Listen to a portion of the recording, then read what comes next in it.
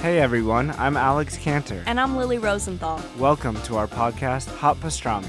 We are coming to you from our favorite booth at Cantor's Deli here in LA. We're going to invite some of our friends to join us for a chat over some matzo ball soup and pastrami sandwiches. So join us for new episodes of Hot Pastrami every week on Apple Podcasts, Spotify, YouTube, or wherever you listen to podcasts. See you soon. Bye. I am Sarah Jane Case, and this is Enneagram and Coffee.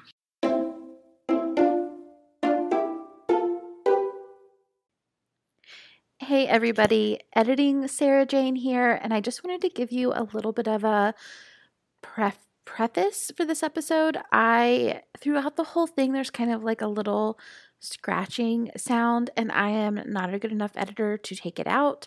So I just wanted to warn you, if that's something that's going to bother you, this may not be the episode for you, but I will figure out what's going on there and make sure it doesn't happen in future episodes. Sorry. Hello, everybody, and welcome back to the podcast. Happy Wednesday. I hope that your day is treating you absolutely beautifully. We're going to start today's episode off like we always do, which is my rosebud and thorn, something that is great in my life right now, something that I'm looking forward to, and something that is just not so great. Something great in my life is this Billie lotion. I don't know if any of the ladies out there, female identifying folks out there who like to shave are familiar with Billie razors. This is not a sponsored ad. This is just me being obsessed. I love the razor, but I more than anything love the lotion. It's just like this beautiful, like orange sickle smelling lotion that absorbs quickly into your skin, is like lightweight, and I love it. And I bought one for my desk, and it is just the most amazing thing. When my hands are dry in this winter weather, I can just put a little lotion on and get back to work. That is my current rose. My bud is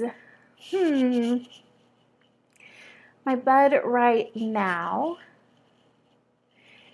honestly, I will say it's my birthday. My birthday is coming up on January 26th. I have gotten myself a advent calendar of skincare items. So I'm going to, because my birthday is about 25 days into the month, I'm going to open a new skincare item every single day of the month until my birthday, and that is a delight. So I'm very much looking forward to my birthday. And my thorn, I will say, right now, I'm having a lot of just stress around navigating like medical procedures and things like that I just wouldn't wish on anyone. I am ready to just have answers and to feel clean and clear and good to go. So yeah, that is my current thorn. Today, we are diving into our first Q&A episode where our listeners can call in, ask a question, and I will answer it on air. So we have our first voicemail in today. If you want to call in and ask a question, you can do that at 828-338-9127. I would love to hear from you. We're going to be answering a new question every single week, so call on in. All right, today's question, let's give her a listen. Hi there, my name's Abby. I'm also a redhead in Asheville, and I was wondering how I could tell if I'm a 4 or a 6.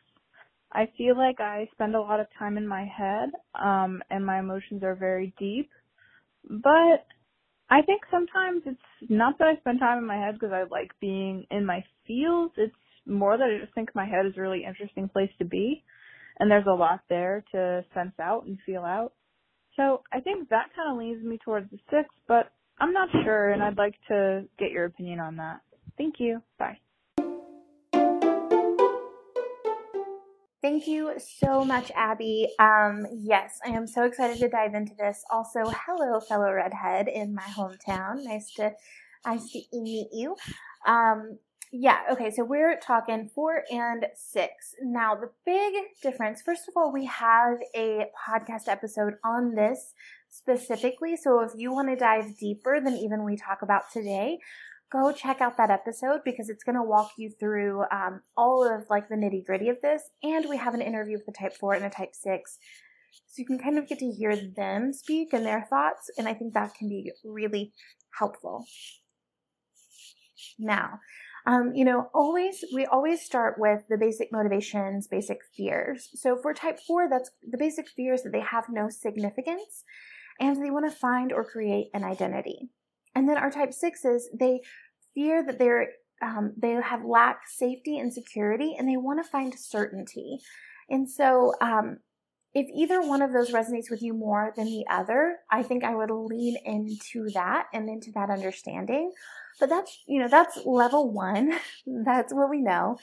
Another thing to really keep in mind for these two is that our type 4s are a withdrawing type, meaning that when stress arises, they withdraw away from people. So they move away from others. And then type 6 is a compliant type. Compliant types, when stress arises, they move toward people. They want to people please. Type 6s, in this compliant stance, they tend to have the attitude of like, what's my role here? I want to make sure that I'm fitting into this role. And so that's something that I think can really identify a type 6 over a type 4. Type 4s are more likely to kind of have their own agenda. They're self-referencing. They're more focused on their needs and their wants. Whereas type 6s tend to be more consumed with like the good of the group or the good of the family unit, and a little more concerned with making sure people are happy with them. The other thing to keep in mind here is both of our type 6 and our type 4 can struggle with authority. However, type 4s tend to have the relationship with authority that says that there's something wrong with that type 4. So or maybe they felt rejected by their family of origin, or maybe they felt different than typical authority figures. Whereas type 6s, they tend to really fall in line with their authority figures. And we even have our counter type, which is the counterphobic 6, and they may form against, authority figures. They may like push back and try to prove that they're not afraid. However, there's still some like intimate tying to their authority figures that is really important. Whereas for 4s, this relationship to authority is a little bit more a feeling of being rejected or a feeling of never quite living up to expectations, which is a little bit less the 6 experience. 6s tend to make and maintain friendships a lot more easily than our type 4s do. Our type 4s tend to kind of have a push-pull relationship. So they tend to want to, they want a relationship, and then when the relationship is here, they don't want it anymore. I'm married to a lovely type 4, and he always wants friendships until the friendship is there, and then it's like, okay, I'm overwhelmed. Like, this is too much. So it's a little bit like, as long as it's not there, you want it, and the moment it is there, it's no longer interesting to you, because it's a little bit more comfortable. The longing is what you're most comfortable with. Whereas for our type 6s, they tend to really pour into their relationships and make friendships pretty easily. They tend to be friendly and likable, and kind of go along to get along. They're easier to blend in with a group, per se. Now, things that can cause us to doubt if we are one of these types are the stereotypes, right? Like sometimes we get into the stereotype thing of like, I'm just trying to be weird for 4s. And it's not as much like that. For our 4s, it's more, I really want to figure out who I am, and I want to express that intentionally so that other people understand me fully. So that's really what that is. So sometimes that looks like it's less about wanting to be like weird and kooky, which I think sometimes we talk about it like that. It's more like wanting to be special, and not even like wanting to be special, but feeling like they are meant to be significant, but they just are trying to find out in what way that significance will show up. Okay, so that's our 4 kind of stereotype that I think can make things a little bit messy. I think the other thing is we think of 4s as being sad. The stereotype is like melancholy. And I would say 4s are comfortable with melancholy, comfortable with longing. That is a zone in which 4s are naturally okay with. However, I think it's a more accurate description that they're more comfortable with a wide range of their emotions. So a 4 can be just as blissful as a 7, but they're not afraid to be sad. They're not afraid of their darker emotions. And actually, I would say as a 7 married to a 4, at times my pain is more painful because I'm trying so hard to control it. Whereas my husband, he can much more quickly move through it because he's not rejecting it, right? He's not pushing against it. He's just letting it happen. And sometimes it's kind of a cozy, nostalgic feeling, so he doesn't mind it so much. It's kind of a nice thing for him. So I think that those are the 2 stereotypes that can arise for type 4 that maybe would cause us to second guess that decision. For 6, the stereotype that arises is that they're just like constantly afraid. And here's the thing. Some type 6s will say that they are, and others will not. And I'm not even saying like, okay, counterphobic, phobic 6. I wouldn't even polarize it that much. I would just more so say, are you aware of how much fear is driving your behavior? Some type 6s are hyper aware of that, and others may not be. And actually, for most type 6s that I've interacted with, they describe it more as being prepared. Like they're just constantly prepared for whatever could come their way. And it's not as much like, oh, what if this happens or what if that happens? And more so, if this happens, then I will. I'm prepared. I've thought this through. Now, the other thing that can arise for our type 6s is this confusion around loyalty. And it's because sometimes we can get this description of our type 6s that looks a little bit like a 2. Like, oh, I'm friendly, I'm loyal, I'm gonna do what I need to do for my friends and my family. But I think that's the big distinction, is that our 2 energy, it's more outward, and oftentimes it's focused more on strangers or people that they don't know very well. Whereas for our 6s, they're kind of testing new people and saying like, can I trust you? Can I not trust you? But then once they get into that inner circle and the trust is built, they're going to show up for you, right? But they're also going to seek you out for guidance.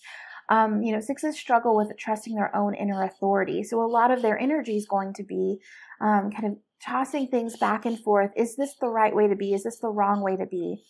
And I think that's another big distinction for our 6s and our 4s, is that 6s are looking for a right way to be. They're looking for certainty and assurance that like, I'm making the right decision. This is the good way to be. Whereas our 4s are almost rejecting of that idea because it implies normalcy, which implies a lack of significance, right? So if I'm accepting the status quo, which I think most 6s tend to really appreciate the status quo because it is safe, it is secure, and it feels certain. And it feels like, okay, I'm going to have a place that I belong. I'm going to have people that I can trust. I'm good. I'm going to be taken care of here. Whereas our 4s, that normalcy, that status quo can feel like a personal failure on their part. And it is often the last thing they want to be. And I say this without qualitative judgment on my part. I think I get the reasoning for both of these. But it's just the core worldview for our 6s is I want to find a place in which I will not be shaken and where everything's going to be okay. I want to know that like there are answers in the world and that things are going to be, I will be taken care of and life is going to be like secure.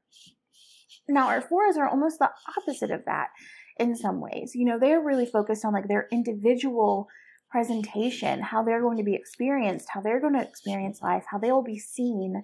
And and less so our 6s want to blend in with a group and become part of something. Our 4s want to make sure that they never blend in with a group. And so I think that's one really big change and shift as well. So our 4s, my husband, he bounced back between 4 and 6 for a while. And his big thing was, when I thought I was a 6, I knew it was the most common type. And I felt disappointed because I wanted to be the rare one. And then I realized wanting to be the rare one meant I probably was a 4, because the 4 wants to be, right, set apart, special, different in some way. And 6s, there's a comfort in, I have a place where I belong. I'm not alone. There's lots of me. This isn't the wrong way to be. So let me know if you have clarifying questions on that. I'm happy to answer them. We can do a little Instagram story Q&A on this.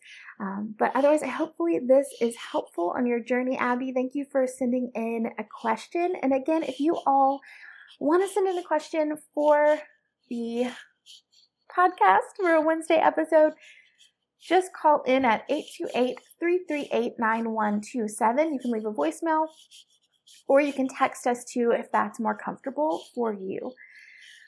Today, our food for thought. As we are beginning our year, thinking about, maybe we're considering New Year's resolutions, maybe we're setting goals. I'm reminded of how much the message permeates in our culture that we should constantly be trying to control and fix and change ourselves. And even in the world of the Enneagram, and even in my work, that message can easily slip in and permeate our lives and our inner narrative. And so today, the food for thought is a Ralph Waldo Emerson quote: "To be yourself in a world that is constantly trying to make you something else is the greatest accomplishment." Take a few minutes today, if you would like, and really think on, what if I'm okay? What if all of this messaging that I'm receiving, that I should be constantly improving, constantly controlling myself, what if that's actually just marketing from someone who wants to sell me something? What if nothing about me changed and I ended my life as I am now? What would that look like? What would that mean? Could I be proud of what I've done or who I am? Take a few minutes to think on that today, and then tag me on Instagram if anything comes up. If you have thoughts, I would love to hear from you what this brought up for you today. And I will see you tomorrow as we dive into subtypes of type 6.